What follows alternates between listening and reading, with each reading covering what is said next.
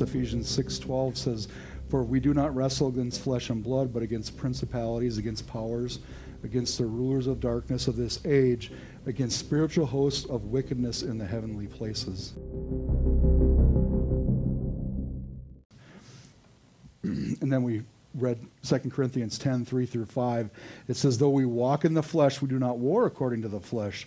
For the weapons of our warfare are not carnal, but mighty in God for pulling down strongholds, casting down arguments and every high thing that exalts itself against the knowledge of God, bringing every thought into captivity, the obedience of Christ." In the last few weeks, the Lord has just put all these things that we can use. We know the armor of God. We've read and we studied that. We talked about all that. But there's other things that in the Scripture and that God has given us the power to use and to defeat the wiles of Satan, to go after these things, the blood of Jesus, the name of Jesus, our faith, the authority of Jesus, God's grace, the truth of the gospel, our salvation, the Holy Spirit, the spiritual gifts, prayer, worship, power of the declared word, and I can go on, unity, love for one another, each other. We're all weapons that we can stand on, we can use in faith to walk a victorious life. I want to look at a little bit differently this week, but how do I say this?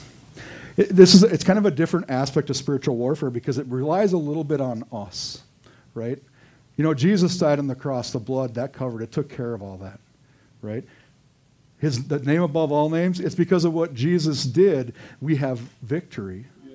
Right? This switches just a little bit into our part because we can influence this a little.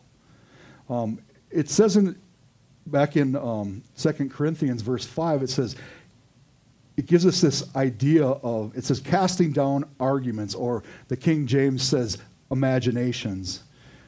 It's really, this is how we can defeat the wiles of the devil. When you look at this passage we just read in verse 5, casting down arguments and every high thing that exalts itself against the knowledge of God, bringing every thought into captivity to the obedience of Christ. That was from the New King James Version. I'm going to read it from the ESV because I think it helps us a little bit. It says, "For the weapons of our warfare are not of the flesh, but have divine power to destroy strongholds." We destroy arguments and every lofty opinion raised against the knowledge of God. See, it took this little, like, hey, there's a part that I need to play. Right? We'll get to that a little bit. It's not something big, fancy formula, but there's a little bit of part that we can play to help this whole situation. This idea of casting down arguments or imaginations is really this ideology of grabbing something and then just throwing it to destroy it. It just, you take this argument that's up here, right, and we know that this stuff is working in our mind because it talks about the knowledge of Christ. It's all in our head. It's all affected in our mind. But we take those thoughts, those things, and we can take them captive and we can throw them down and destroy them. We can get rid of those things. The first time we see this, the actual, this casting down is actually in the book of Exodus. It's when Moses and Aaron went up to Pharaoh. I'll just read the scripture. It'll be easier because I don't want to have to paraphrase it. Exodus 7 verse 10 says, "So Moses and Aaron went up to Pharaoh, and they did so just as the Lord commanded. And Aaron cast down his rod before Pharaoh and before the servants, and it became a serpent." That's the first time in Scripture we see that whole idea of casting down. He took the rod, the thing that was in his hand, and he threw it on the ground. You know, it's kind of a picture that can be a little maybe weird because it turned into a snake, right? But here's what I want to tell you about that snake. What did that snake do? It ate all the other ones that the magicians brought out, that the world system brought all these other things that were emulating something that God had said, and it destroyed them. Isn't that what trying to renew our mind, trying to reorganize our thoughts to say, you know what? The world system, the lies that I may have believed or that were spoken to me, I don't have to believe them anymore. I can take those things and throw them on the ground and be done with this. We need to cast down these arguments, these mindsets, these thoughts, these doubts. We need to cast down our fears. We need to cast down the negative things that were spoken over us that we actually believed. We need to cast down those things that go against God's word. We need to stop arguing with the word of God and believe what it says. This is the battle we all face. It's a battle in the mind. Excuse me a second. Singing too loud today.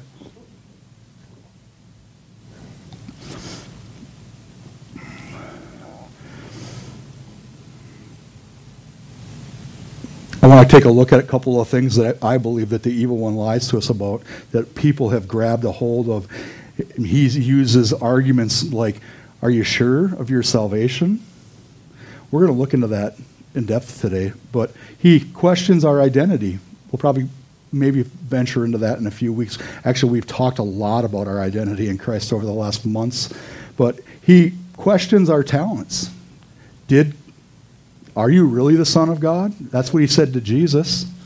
Our identity.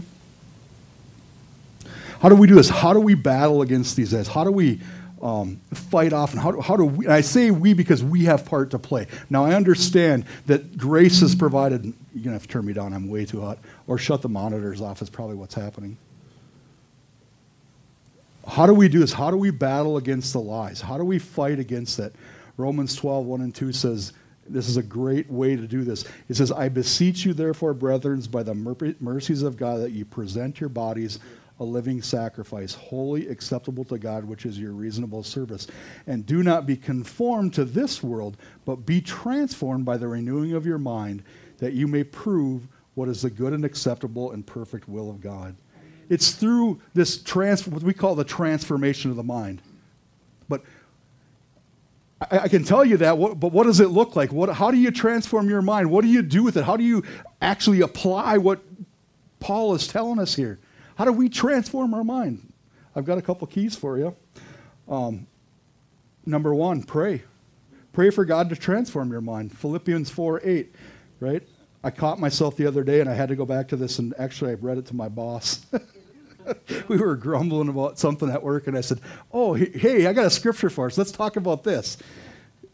Philippians 4, verses 6 through 8 says, be anxious for nothing, but in everything by prayer and supplication, with thanksgiving, let your requests be made known to God, and the peace of God, which surpasses all understanding, will guard your hearts and minds through Christ Jesus. And then he goes on to say this, because this is where I actually started with him, but this is where I got trapped sometimes. Finally, brethren, he says, whatever things are true, whatever things are noble, whatever things are just, whatever things are pure, whatever things are lovely, whatever things are of good report, if there is any virtue and if there is anything praiseworthy, meditate on these things. You want to renew your mind? Meditate on those things that are of good report, right? Meditate on the who has God called you to be. Meditate on, we can go on and on and on, but meditate on those good things. I mean, Vern shared this morning, we don't want to look at anybody in a downtrodden way. We want to lift everybody up. Our job is to elevate everyone, right? Point number 2, fill your mind with the Word of God, Joshua 1:8. This book of the law shall not depart from your mouth, but you shall meditate in it night and day, that you may observe to do according to all that is written in it. For then you will make your way prosperous, and then you will have good success.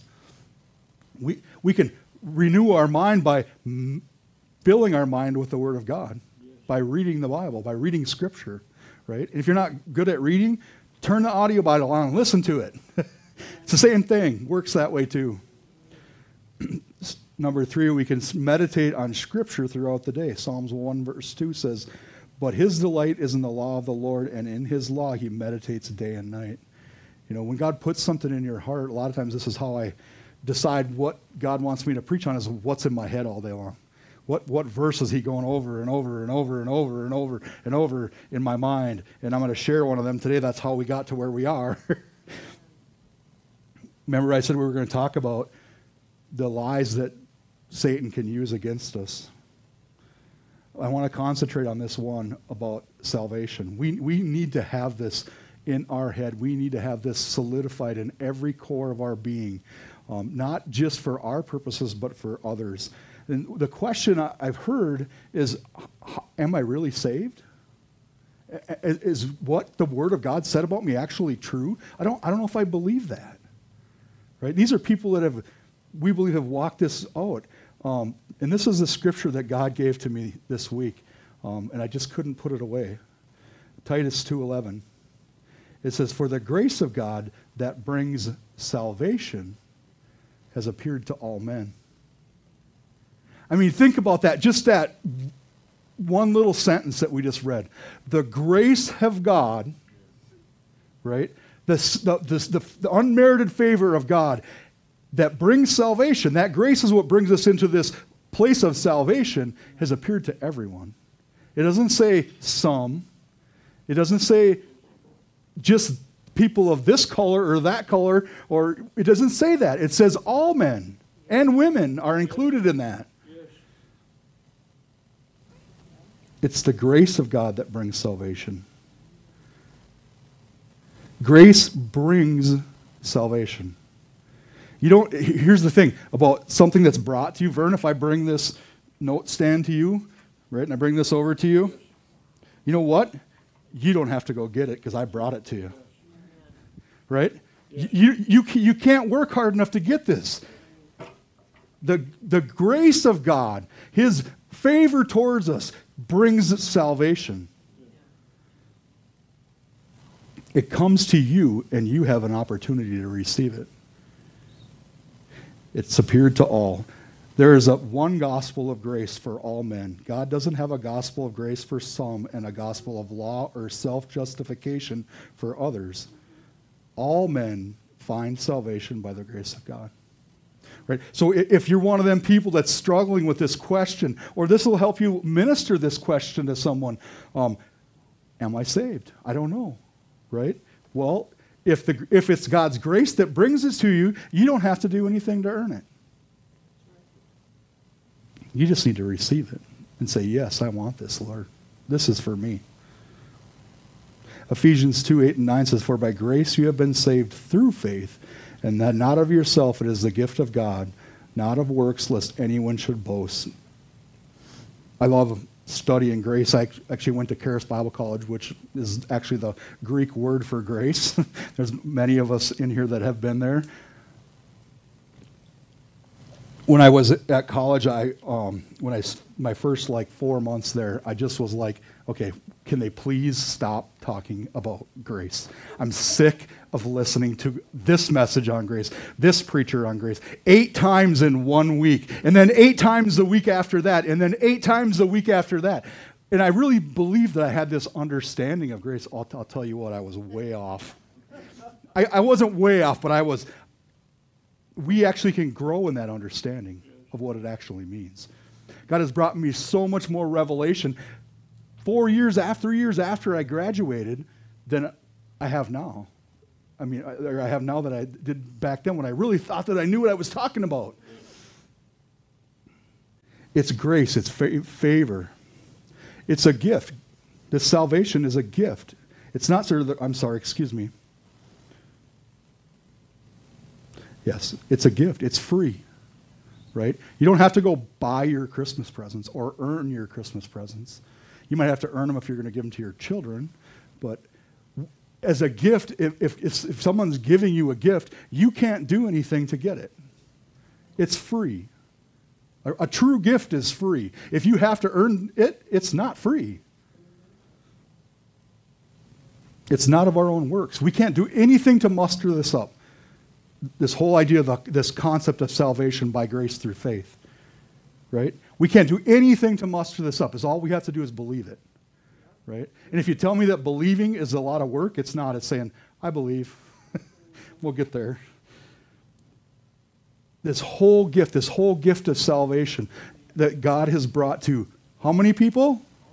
To all men, right?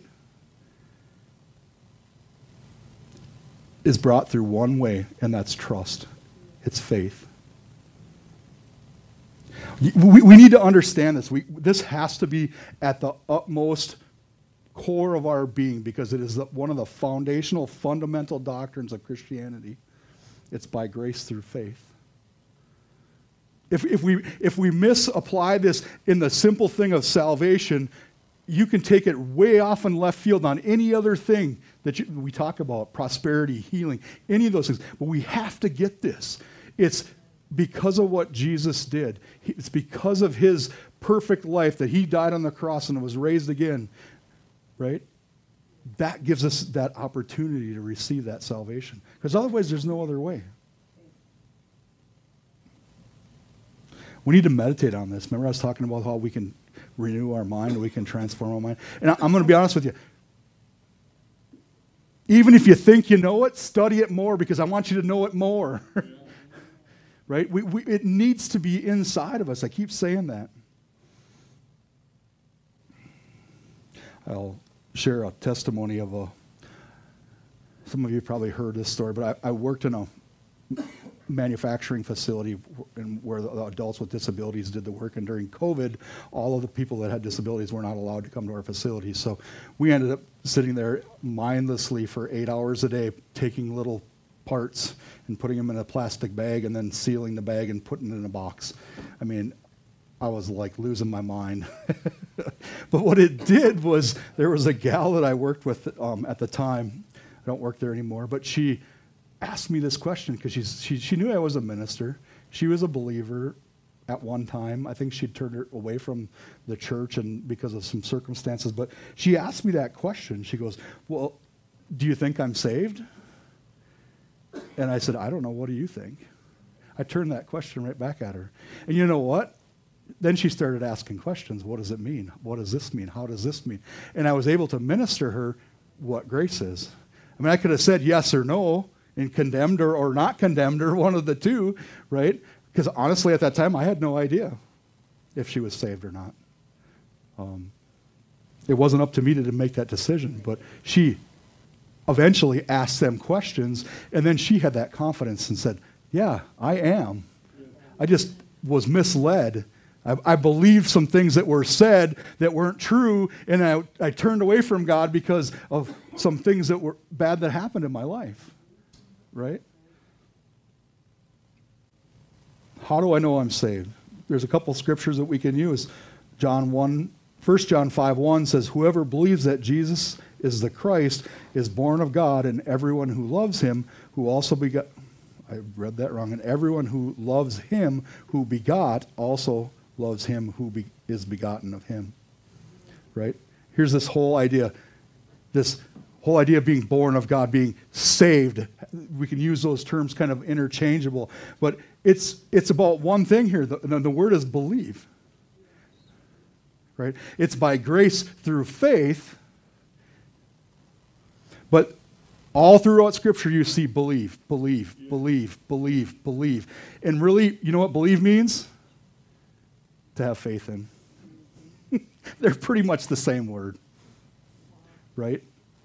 Now, faith can take you to a different dimension, because the faith is dimensional. I guess dimensional, is that the right word? There's more to faith than just belief, but belief is faith in a nutshell. It's just that, yes, I believe. I trust this. But believe what? Because people believe all kinds of things, right? I've heard many people say, well, I believe in God, but you know what? That doesn't get you to heaven. Actually, I'm going to say this a little different. I heard a minister say that this week, and it was probably one of the most profound things I've heard in a long time. He says, you don't pray a prayer to get to heaven. You pray a prayer to get heaven in you.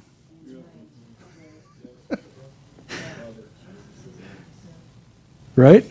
That prayer is so that God comes and dwells in you. The Holy Spirit, Jesus, they all come and live inside you. And it's not just about that. The prayer is not the thing. It's all about the heart. We understand that. We just say the sinner's prayer because it's easy to say, you know. And I believe that the words in there are true, but it's believe. But believe what? Right? A long time ago, I had this realization that I can talk to anybody in the world about God. Right? Everybody will talk to you about God. Everybody has a God. They believe in something. Even if they're an atheist, they got to believe something, right? You can talk to anybody about God, but the key here is to talk about Jesus, right? Because he's the only way to the one true God. Paul talked about that in, I don't remember which book it was, but he says, you guys worship all these gods, but what about this unknown God? This is the God that you should worship, the one that he talked about, Jesus. But we need to believe in Christ. Christ means the anointed one, the Messiah, the Savior, right? How do we know? Well, we just talked about it. Do you believe? Romans 10:9 through 10 says that if you confess with your mouth the Lord Jesus and believe in your heart that God has raised him from the dead, you will be saved. For with the heart one believes unto righteousness, and with the mouth confession is made unto salvation. You know, I talk about this, and I've read this many times. It's preached it, but it's the confession part that's the key here. I think it's the key. And I think you can make a case argument for it, and I'm going to try to. I'm going to do it. But it says confession is made unto salvation. Right? So just keep that thought. But it also says to believe in your heart that Jesus was raised from the dead. But so in context here, I'm going to skip a couple of verses because it doesn't have anything to do with what we're talking about. But in context, that was Romans 10:9 through 10. But jump down to verse 13. Romans 10, verse 13 says, for whoever calls on the name of the Lord shall be saved. It's interesting. You got it, Mary. You stole my thunder, but yes, you are absolutely correct. The Bible says whatever's in your heart comes out your mouth. So you confess that Jesus is Lord, and that confession is made into salvation, and you believe in your heart that God raised him from the dead. So if you say, I believe that God raised Jesus from the dead, it comes from your heart because that's what comes out your mouth. I don't know what else to tell you. I love it. What's that? She's gonna get up here one day. We're gonna tap her on the shoulder. Oh yeah, come on. Again, I'm gonna go back to this. It says whoever. There's no qualification on this. It's whoever. It doesn't say those that got their stuff together. Those guys that are perfect and have all their I's dotted and T's crossed. Because if that's what it said, I'm disqualified. Just going to let you know that. Right? I think every day I try to get my stuff a little bit closer together, but sometimes I lose some things on the way. But if you had it all together, if you had everything that you needed to be righteous in God's eyes, you wouldn't need to be saved. There's no point of salvation if you had it all together. You totally deny everything that Jesus did on the cross. If you had all your stuff together, you wouldn't need to be saved. You wouldn't need to be delivered. You wouldn't need to be healed. You wouldn't need to be prospered. You wouldn't need to be protected. You wouldn't need to be made whole. If you had every duck in a row, you wouldn't need any of that because you'd already have it. Sounds like Jesus. Sure does, doesn't it? He's the man. Yeah.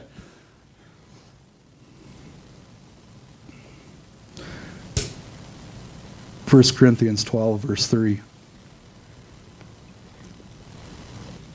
1 Corinthians 12, verse 3 says, therefore I make known to you that no one speaking by the Spirit of God calls Jesus accursed.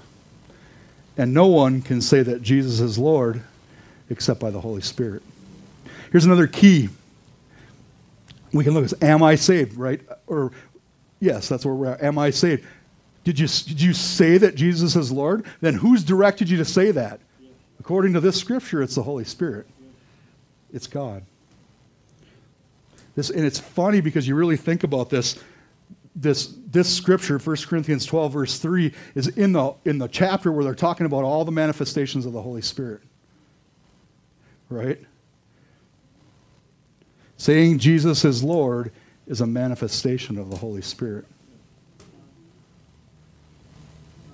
It's God working in you.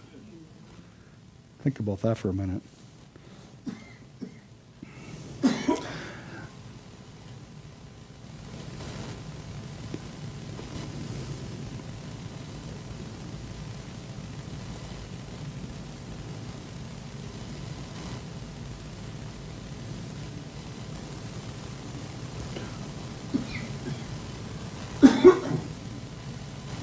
we can be confident in our salvation.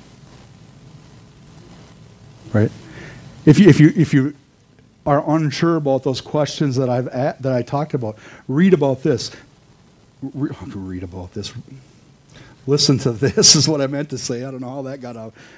What does Philippians 1 verse 6 says? He says, being confident of this very thing, that he who has begun a good work in you will complete it until the day of Jesus Christ. Right? This was an eye-opening scripture to me, I guess. But if we confess that Jesus is Lord and we believe in our heart that God has raised him from the dead, we are saved, and then we step into this place, we need to be confident of this very thing, that he who began a good work, which is Jesus, the Holy Spirit, began this good work in us, that he will complete it. Right? I think we can sidetrack ourselves and fall in the ditch over here and have to get picked back up and do all these things. But we have to be confident that God can do what he said he's going to do. Right? If he said that you're saved, then believe him that you're saved. Stop. Remember, we're talking about this in spiritual warfare. This is a battle in your head that people deal with. And they go back and forth. They're like that ship tossed to and fro in the waves. And they go one way this way and one way that way. We need to stop doing that as a church body. But I'm saying this to help you all, right? But here's what the Lord really wanted me to highlight in this. We need to have this same mentality about us as we do about others. And that's right, exactly fit into what you talked about. Right? When we go out and we minister to people on the street and they believe and they confess Jesus as Lord, we need to have this same belief and we need to pray these same prayers, right? That being confident that this very thing, that he who has begun a good work, we need to believe that. When someone gets led to the Lord, we need to pray those prayers over them. We need to soak these things into these people. And we need to believe it. We don't need to say, well, I don't know what's going to happen with Joe over there. He just kind of fell off the face of the earth. No, we're going to believe that he who began a good work in him. Right? We know that there's many people that have been here that haven't been here for a long time. And I know they were saved. And I know that but God's going to complete that work. If God started it, we can be confident that he will finish it. John 6:37, as I finish here, says, all that the Father gives me will come to me, and the one who comes to me I will by no means cast out. For I have come down from heaven not to do my own will, but the will of him who sent me. This is the will of the Father who sent me, that all he has given me I should lose nothing, but should raise it up in the last day. And this is the will of him who sent me, that everyone who sees the Son and believes him may have everlasting life. And I will raise him up in the last day. Church, we need to get this. We need to understand. We need to believe this. We need to live this. We need to preach this, that salvation is for all. Right? Remember, salvation is so much more than just going to heaven. It's bringing heaven into you. It's bringing healing. It's bringing prosperity. This is our mandate, man. The Lord's Prayer says, thy will be done on earth as it is in heaven. Our mandate as a body is to go out and preach the gospel, the good news, that Jesus did this for us. Right? And of course, there's more to the story we can add on to it as we grow and understand that, and we move in different directions in our life, and God places us here and does this with us as we follow and lead him, are led by him. But the core root of it is that Jesus did it all. He paid it all. He paid the highest price. And he did it out of love. He did it because he looked past all those things. We read that scripture. He looked at the good things. He said, you know what? There may be a flaw here, but there's a gem underneath that. And we're going after that gem, right? I'm going to do as much digging as I have to release that gem inside of them, right? No matter the cost, right? Even if it costs me everything, he says. It cost me my son. He says, we're going on a mining mission, right? I see diamonds and rubies, emeralds. I don't know my gemstones very well. Amethyst, cobalt, I don't know. But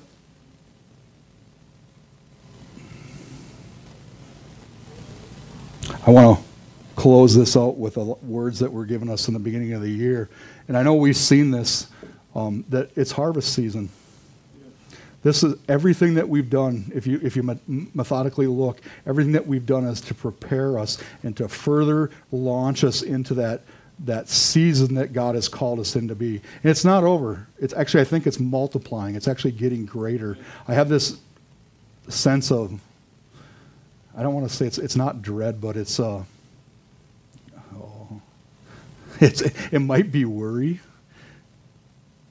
in my own sense, because I have those questions like, well, what about, well, if this is what God is doing, what are we supposed to do? How are we going to make that happen? Who's going to do that? How's this going to happen? Which building are we going to be in? I'm going through my head and I'm getting all these things. But I know it's not unhealthy. I'm processing things, and God's helping me walk through those things. And I'm not. It's not dread. I painted that wrong picture. It's just in my mind, I'm going, you know what? I got to renew it back to what God says. We just do what He said. We follow His leading. We pick up our cross and we go whichever direction He has us go, right? Because I know God has spoken big things over this ministry. I know He's got a huge mandate. I mean, I think you only heard part of it today from Vern, because I still think it's bigger than what you're talking about. Because God's always a God of increase. But think about a church, a body of people that are able to affect both Minneapolis and